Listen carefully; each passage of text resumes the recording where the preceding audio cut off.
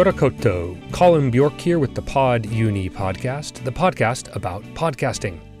On today's episode, we dialogue with Dr. Claire Conkennan, one of Aotearoa's top science communicators. You probably know her from her work on the Our Changing World podcast and radio show produced by Radio New Zealand. This podcast won the New Zealand Podcast Awards 2021 Gold Medal for Best Science and Environment Podcast. Our Changing World was also nominated as a finalist in the 2022 New Zealand Radio Awards for the categories Best Daily or Weekly Feature and Best Factual Podcast. In other words, it's one of the top podcasts around right now, and I encourage you to add it to your queue if it's not already there. Today, Claire and I discuss her work with the Our Changing World podcast. We also wrestle with some of the biggest questions facing science and science communicators today. And we close with an important discussion about how to write a good focus sentence for each podcast episode that you produce. Enjoy.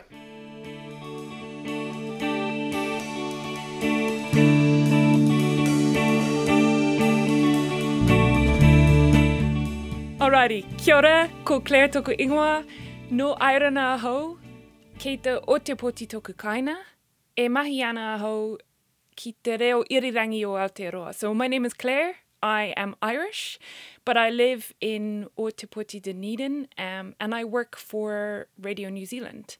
And I produce and present Our Changing World, which is a weekly radio segment and podcast about science and the environment.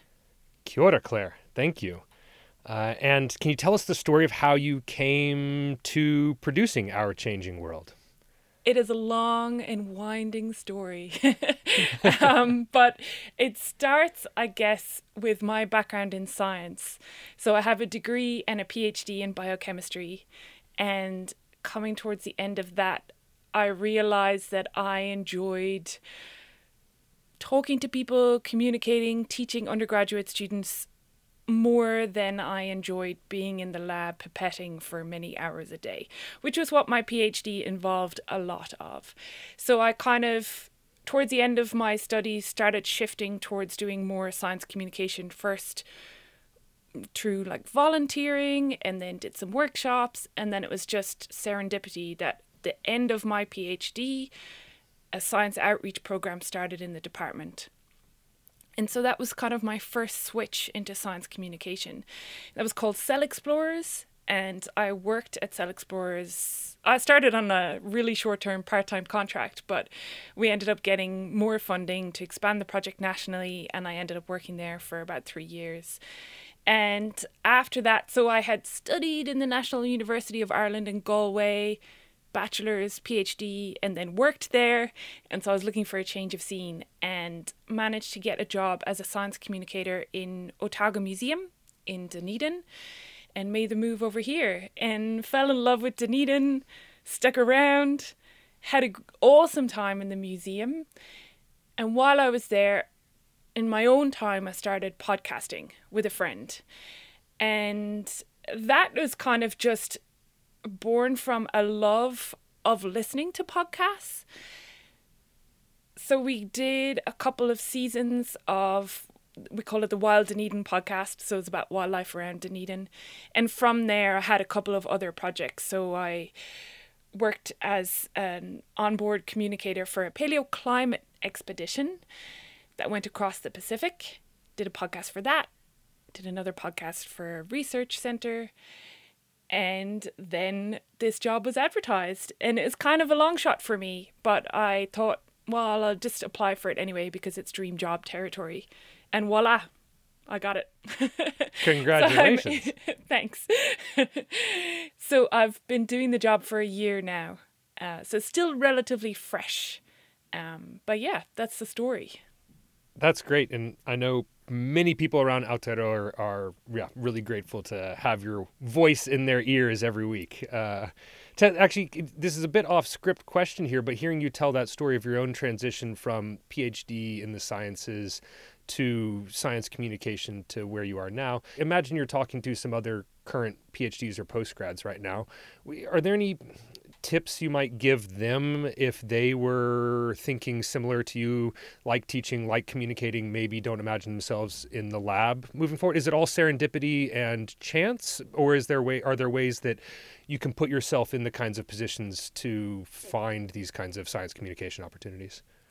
I guess I did seek it out, so when I was in the university, if there were any university open days where students were coming in and they were looking for volunteers, then I would put my hand up for that. And I did some workshops as well. I think there was one through the Biochemistry Society, and there was another through the university that were science communication workshops. And that was kind of a taster for me of whether it was an area that I wanted to be in or not. So that was the original kind of seeking out. And that meant that when the program started up, I was in a position, I knew it was what I wanted to do. I had volunteered with the person who was running the program already, so she knew me from the volunteer experience. And I guess the other thing about that is I'm in this job now because I started doing podcasts in my spare time because I wanted to do them, because it was a type of science communication that I wasn't doing in the museum, but I wanted to go ahead and give a go, or go ahead and try. So, yeah, I guess that would be the advice, is seek out opportunities and give them a go. Because firstly, it'll see whether it's something you actually enjoy and whether you have the skills for and whether you want to get involved in. And then it also starts to, build your CV so that if there is paid opportunities that come up, you can say, well, I've already done all of these different things in my own time. Yeah. Oh, that's terrific. So, yeah, this is interesting thinking about your own journey to this position, because it makes me think of your kind of the multiple hats that you wear, your identities, right? You're working at the intersection of science and science communication, journalism, podcasting, a whole variety of fields. How do you see yourself primarily as one of those things in terms of your professional identity, or and specifically as host of Our Changing World? How do you think about your role and identity? I guess probably more leaning towards science communicator, and I suppose that's because that's the space I've been working in for many years now, first in Galway and then at Otago Museum. But in this role, I'm talking to scientists and I'm explaining an aspect of their science, but I'm not doing it for them. I'm all the time thinking about what the listener might want to hear about and what I need to tell them in order to bring them along on the story. So it is science communication, but it's not... before maybe I was doing it for a research institute or for a university, but now I'm very much doing it for the listener or the audience. So that's kind of flipped around a bit. I suppose before I was very much in the area of hands-on communication with school kids or communities, doing experiments or then designing exhibitions in the museum. And now it's very much in that podcasting, creating audio stories and audio scenes area. And so, yeah, I guess science communicator and podcaster is probably where I'm fitting at the moment. And do you imagine your audience differently now that you've been at the head of Our Changing World for a year, differently than with the science communication you did before, right? So, or do you think of just general Kiwi public, or how do you imagine that? You said you like to think about you're making the story for the listener. You're interviewing on behalf of a listener. How do you imagine that listener? So it's definitely a different level. Like, I have been communicating science for a very long time. And if you start as an undergrad, you start early. And then in your PhD, you're writing papers, you're presenting, it's to other scientists. And when I switched to the outreach program and at the museum, it was mostly to younger audiences, so schools, sometimes to adults in a community setting, but still you're trying to hit like a big age bracket. Very much with Our Changing World, it's a legacy show. So it has an existing audience and it has a kind of science interested, very smart adult audience.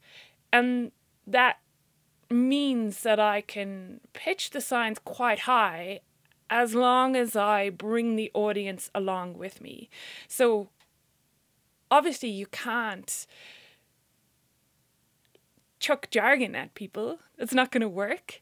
And, even being got a PhD in biochemistry, but I'm not going to know the jargon in physics or geology or, other areas of science. And so I can't expect a listener to as well. And so very much what I'll do is think about what steps I need to take to bring this really clever, science-interested adult audience that I have along with me so that I can explain to them. And I was thinking about that audience as well. What I always need to try to do is, obviously I have my, preferences of topics. There's things I'm more comfortable in because of my background and experience and, different projects I did with the museum. And then there's things that I find fascinating and interesting. But I always need to think like, okay, well, is my audience going to be as interested? And am I giving that breadth of topic? Science and environment is massive. So am I covering the breadth of topics that the audience will appreciate, that there's something there that people are interested in listening to? And I also need to think about why I'm telling this story. From the audience perspective, why should they care?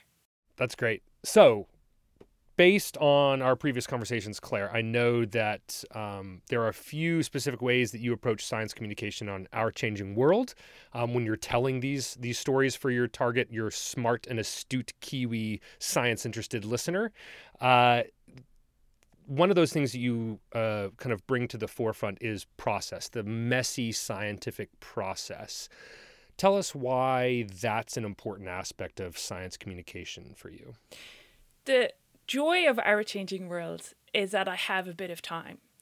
This is not a news piece. This is not a 3-minute, here's a piece of science that's been published or happening or, an event that gets condensed and put into a soundbite and sent out.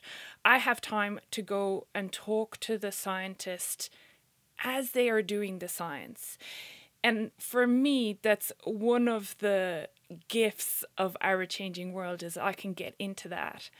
Because I think it's really important for people to understand the process of doing science and all of the ways that a scientist has to think about controls and variables and setting up an experiment and the things that go wrong and even some of the nitty gritty difficulties of being in the field and the wire holding together the equipment breaks and you're going to the local store to find something so that you can cobble it together or the different things that happen and come up.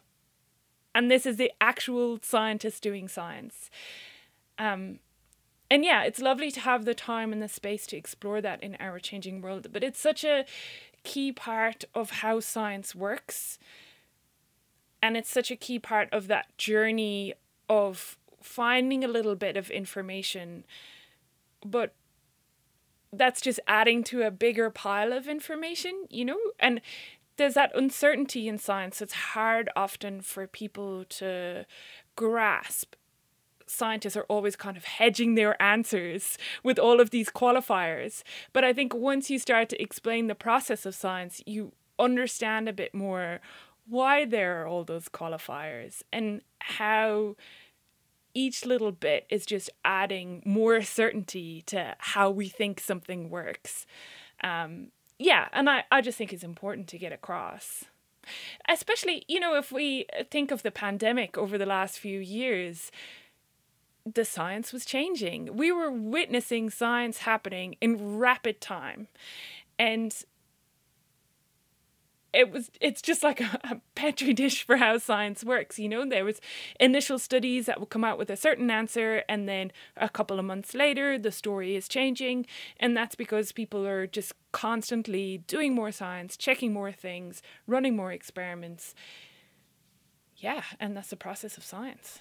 Yeah, it's not a straightforward, pristine thing.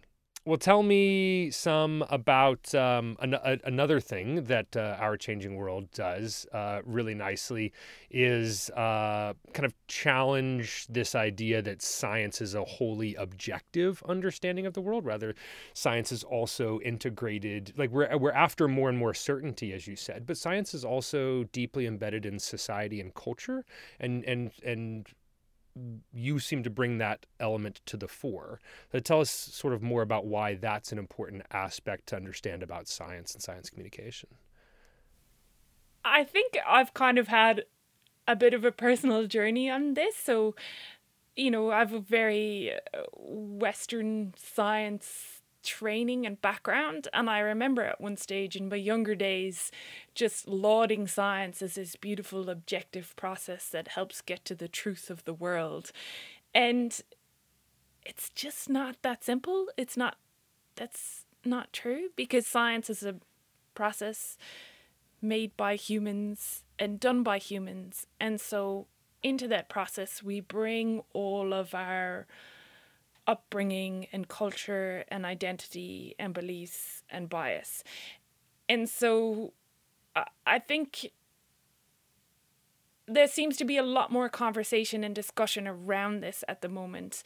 And I'm just keen to continue that to some extent on Our Changing World. When we talk about different aspects of science and how scientific research is done, can we also just widen the lens to see, in what context is this being done? And just to raise those flags of saying, well, this is one way of doing it viewed through this lens.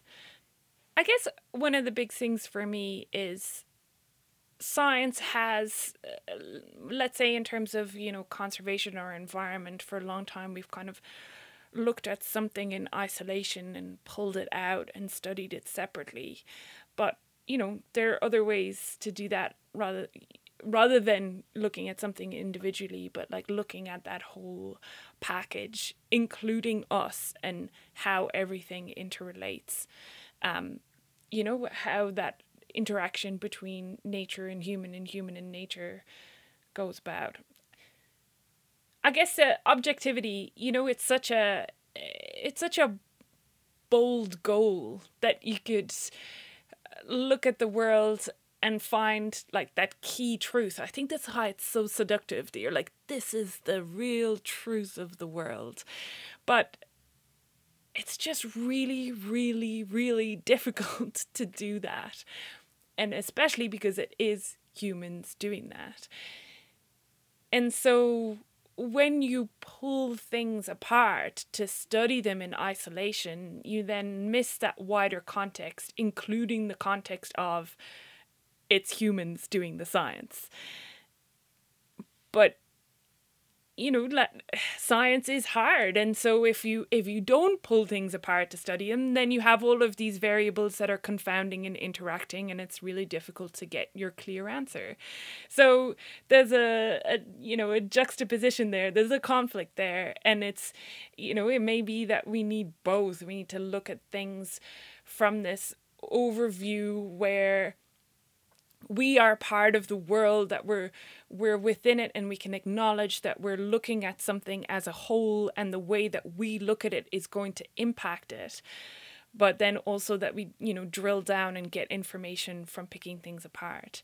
But I think it's a really exciting time to be in science communication, where there does seem to be this kind of reckoning of how we've done Western science and how that's been exclusionary of other ways of knowing, and that, looking forward, how can we rectify that?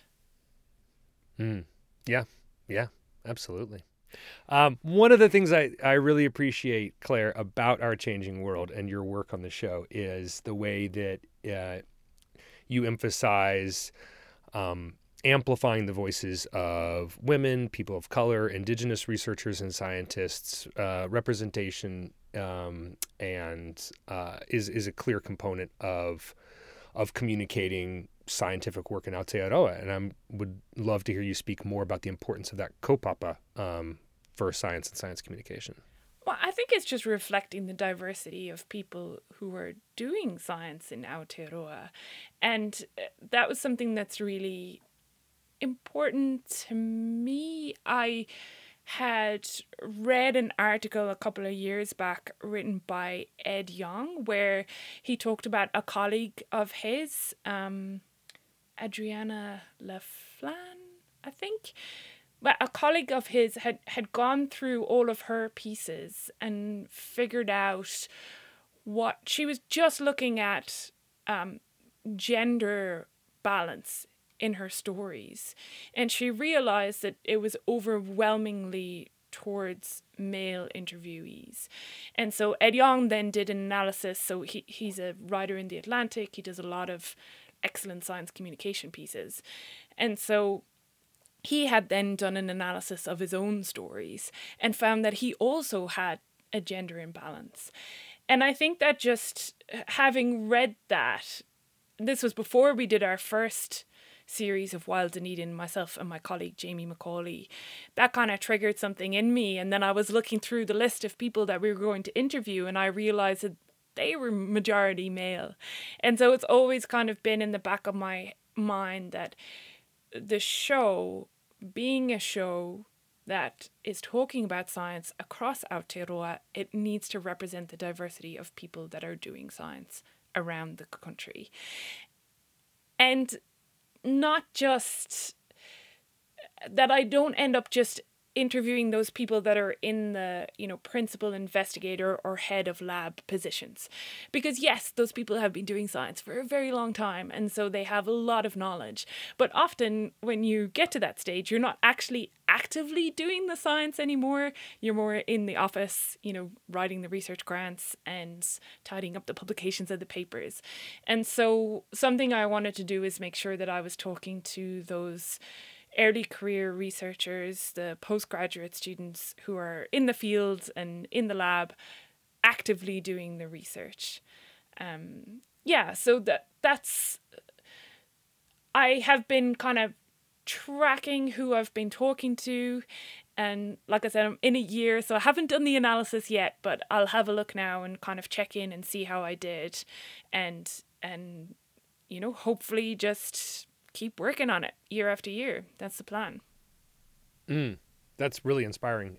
Well, and that's connected to issues of gatekeeping in science, right? So gatekeeping in science often plays a role in limiting public access to scientific knowledge. Right. Latest research is often locked up behind paywalls of peer-reviewed journals. And so science communicators sometimes get tasked with playing this bridging role between Western scientific communication and the publics who need that information and policymakers. So tell us a little bit more about that gatekeeping problem and how we might be able to make that kind of scientific knowledge more publicly accessible. Science, as it's set up at the moment, is a weird system. And gatekeeping of knowledge, I think, is something that as I became more aware of it, as I started to research in science and then write papers, you realize that this whole system set up where a lot of research that's taxpayer funded, so publicly funded, is being done, and then it's being written up so that it can be shared with other researchers. But then the taxpayer is paying again for it to be published. And then that knowledge is locked away behind a paywall of the journal that it's published in. And so if you want to actually access it as a taxpayer, you need to pay again to read the paper. And it's just a bizarre system when you think about it. And then, on top of that, the kind of progression through science is based on publishing in these journals. And, whether you get promoted or not depends on whether you've published numerous articles in high impact journals. It's a very weird system. But yeah, as a science communicator, I guess my main issue, or the things that I think of are gatekeeping, are that, restricted access to the journals. So this publicly funded research cannot be accessed by the public. Obviously now there's more, open access journals, so they are available. But then the second barrier you have is that when people are writing these articles, they're writing them for other scientists. And so you've got this, thick and heavy jargon that the papers are written on so that the public can't understand anyway. And so whether they realize it or not, there is this whole system in science that just is gatekeeping knowledge. Knowledge that should be, like, science should be a process where we're accumulating this body of knowledge to help everybody. Ideally, that's how it would work. But if you're restricting the access to the knowledge, then you run into all of these issues. And I think when we were talking before, I shared this cartoon with you where there's a giant pile of treasure and it's discussing science as like a body of knowledge, an accumulated treasure of things that we know. And then on top of the treasure, there's a dragon, and the dragon is calling people stupid because they don't know, the science that's in there. And like that kind of adversarial, if you don't understand, you're an idiot. That's just unhelpful, that kind of attitude. Like, if we don't explain the science that we're doing in a clear enough manner to the public, then we can't expect them to just know it. And then if you call people idiots for not knowing it, then you're just going to isolate them. So I would like to see, I guess, better science communication, when research is published. I would like to see it become more embedded into the research process and funded from those research grants, that there is an outreach element to your research, so that you, as part of what you're doing, you're also talking to the community in a way, in places and in ways that the community can understand. I guess that would be dream goal. An important one, a hugely important one, that, it should be worked into the research, this public science communication, but also that it should be funded and appropriately resourced. And that's spot on, Claire. Tell me about storytelling in science, right? So there are so many stories in Aotearoa that you could tell about science. And you have a wide breadth of scientists who you've gotten to speak with over the past course of this year. How do you go about the process of selecting stories? And as you said earlier, how do you go about the process of kind of finding the why should a listener care about the story after you've selected it? So for me, this is very varied. And it can be from me thinking about a topic that I think our audience, the listenership, would be interested to know more about, and then actively searching out the people who are researching in that area. And every time I focus in on a story, I'll do a bit of reading around, but I'll also pick up the phone and have a pre-interview chat with the person. And because that really helps me to understand what they're doing and to also get to the why of it, to ask those why questions. Sometimes it's because I've heard of or know of somebody doing an interesting piece of research, and I will contact them directly to kind of find out more about it. So yeah, it varies. And then I guess finding the story is, if it piques my interest, then that's one aspect. And then it's, again, thinking about for the general audience, how does this impact their lives?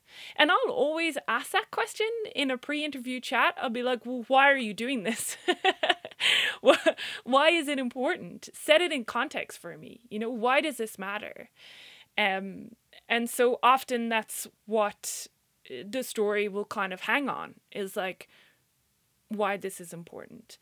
Sometimes the stories will hang on the process of how people are doing something, because maybe that's the thing that has kind of, captured my interest, and just like, this is really like, okay, often we see in the newspaper, like, that earthquake ruptures every 10,000 years. How do we know that?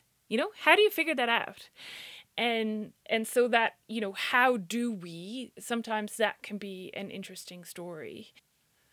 So interviewing is such a difficult skill. Maybe can you walk us through that process of because you just said a heap of things, right? You're reading research, you're doing different things. What do you do when do you email someone first and then go read in their area? Do you read? Do you email? What's your process for interviewing? How does it work for you? I will read up in the area. So maybe I think of a topic that I think is relevant and interesting and the audience might want to hear about it. Or I get a suggestion, whether it's a comms person at a uni or a press release, or a friend of a friend who says, oh, this person's doing something cool. So I will go and read into anything I can find on that topic. So if there's articles, if there's a press release, if it's focused on a particular piece of research that's been published, then I'll try and find that journal and have a read of it. And from there, I'll have a good sense of what the story is, what the research is. I suppose not maybe what the story is, but what the research is. Once I've done that, then I'll reach out to the person by email and say, I think your stuff might be cool for an audio story. When can we chat on the phone? And then I'll pick up the phone and I'll ask them, fill in the blanks of the bits that I don't know from the research, and dig in a bit more into that why and context, and get those other little bits that you can never know from like the media press release, that they like dreamed of doing this from when they were a teenager, or, they have a deep personal connection to this, land or species that they're studying, or disease. And looking back actually at the stories that I've done in the past year, I think definitely things that attract me are when there's like a connection between the researcher and the topic. There's kind of a lot of passion there. So once I have done that pre-chat, that's when I go and I have this template that I go to, and it's got, a rough title, what the story is about, the science, and then I do up a focus sentence. So a focus sentence is where you're not talking about, okay, the science in the story is about geology. It's about paleoseismology. So it's about, finding out the past history of the earthquakes. But that's not the story. The story has to be more. There has to be kind of like a journey in there. And so that's what the focus sentence will be about. So I'll have like a first draft of that. And then from there, I'll then write the questions. So there's going to be some questions that I'm just going to need to, there'll be information finding. I need to get these facts. And there'll be other questions where I'm going to be building that story. And I'll go through those. So I'll sketch out a list of questions and then I'll go to interview. And I guess in the pre-chat as well, what I would figure out with the person is what they're doing right now and how that's going to sound, and whether that's they're going to be in the lab and there's a 3D printer that's going to make some awesome noise that I can record, or whether they're going to be in the fields and who else is going to be there, or who else is on the project, and can we also have them along to talk to get their impressions or their takes.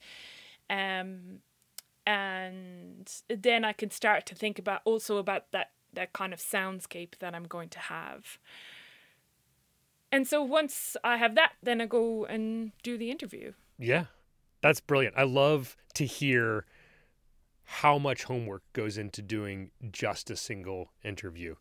That's brilliant. And it makes me feel like I should have done more homework for this interview. I have a couple like technical questions that I think that my podcasting colleagues and students who I work with could learn from a lot. Do you tape the pre-interviews in case there are gold nuggets? No. Okay. They're just over the phone. Yep. So I don't. The audio quality isn't good enough. But often they will take place, a bit of time before the actual interview. Sometimes they're close to it, but most times, there's a few days difference. So it's not as if it's just right then. But I would definitely say once you arrive on the day of the interview, never ask some of your questions in advance. You always have to be on tape because you want to capture that automatic first take response. That's where the gold nuggets are. That's great. That's really great tip. Yeah, don't show your whole hand yet. Gather the bits to know enough to write your full interview questions to get the story that you're starting to shape around with that focus sentence, but save them for that beautiful first take. Oh, I love that, Claire. That's good. So tell me about your focus sentence, because that's something that I think is really challenging for. It can look easy. It's just a sentence, but it's so much more than, like you say, I'm doing a story about X, because that's not inherently interesting. It's just a topic. Do you have a set model for how you write those focus sentences, a kind of formula, or what are you looking for in a good focus sentence? So this is straight out of the Bible, the Bible for podcasting, which is, gosh, the name is going to escape me now. The Orange Book with Jessica Abel. Is it Jessica Abel's book? Yeah. Out on the Wire? Out on the Wire. Yeah. That's it. Yeah. The That's Bible the one. of podcasting, Out on the Wire. Where there's kind of two versions. There's the Radiolab version, which is this story is about X and it's interesting because Y. Yes. And so you've got your topic, but you've also got your, why is this interesting? Why does it matter? And then the other one, which is the This American Life focus sentence, which is, you put in the character and gosh, and I forget the format of it now, but somebody doing something because but. Yeah, that's it. That's it. Which I think is, in This American Life, they're very character-driven stories, and you have people at the center of the story. And sometimes it's a little bit harder in science because instead of having a character, you have a piece of science. And so the piece of science is doing the something because but. So I do try and use that format of focus sentence, that This American Life focus sentence. And yeah, it's a tricky bit. There's no two ways about it. It's difficult. It's very easy to think of a topic. There are a million topics you could do a podcast on. But until you have that, like, why is it interesting? This is the actual story. Then you don't have an episode. And that's the bit that I, every week I'm learning. Every week I'm wrangling. And that's the bit where I draft it as I write out those interview questions after the pre-chat. But when I come back after recording the interview, I redo it because that's where it changes, After I've recorded the interview, even sometimes it's when I'm logging, logging the audio, I'm getting in there and I'm cutting up and I'm labeling the different bits. And then the story the pieces of audio start to kind of jump into different places in my mind, and then I go back and rewrite the focus sentence before I start building the episode. But yeah, there's no two ways about it. That's the tricky bit. That's where you need to get your brain in gear. There is a really good episode of Planet Money that I would recommend to listen to. It's their 1000th episode, and they actually get into the formula of how they make Planet Money.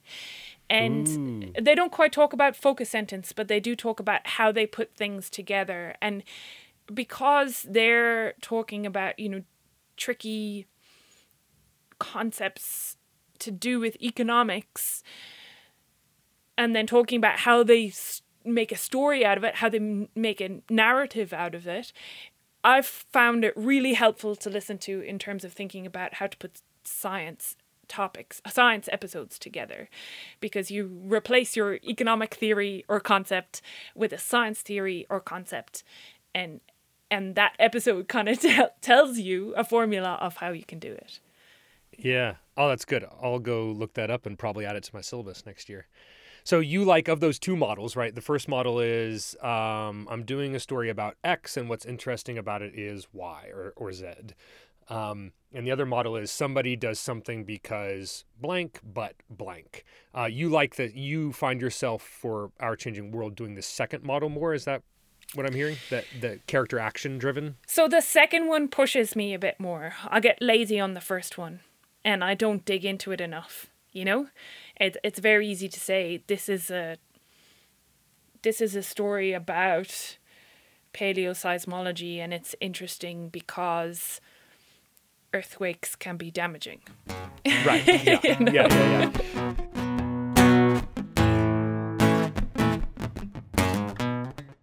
Thanks so much to Dr. Claire Conkennon for sharing her wisdom and her experience with science communication and podcasting. Remember, if you want to hear more of Claire's work, go listen to the Our Changing World podcast and radio show produced by Radio New Zealand. You can hear it on air on Radio New Zealand, Thursdays at 9 p.m. just after the news, as well as Sundays 1 a.m. early in the morning just after the news. And you can hear one feature every Wednesday afternoon at 3:35 p.m. Or you can just download the podcast and listen on demand anytime you want.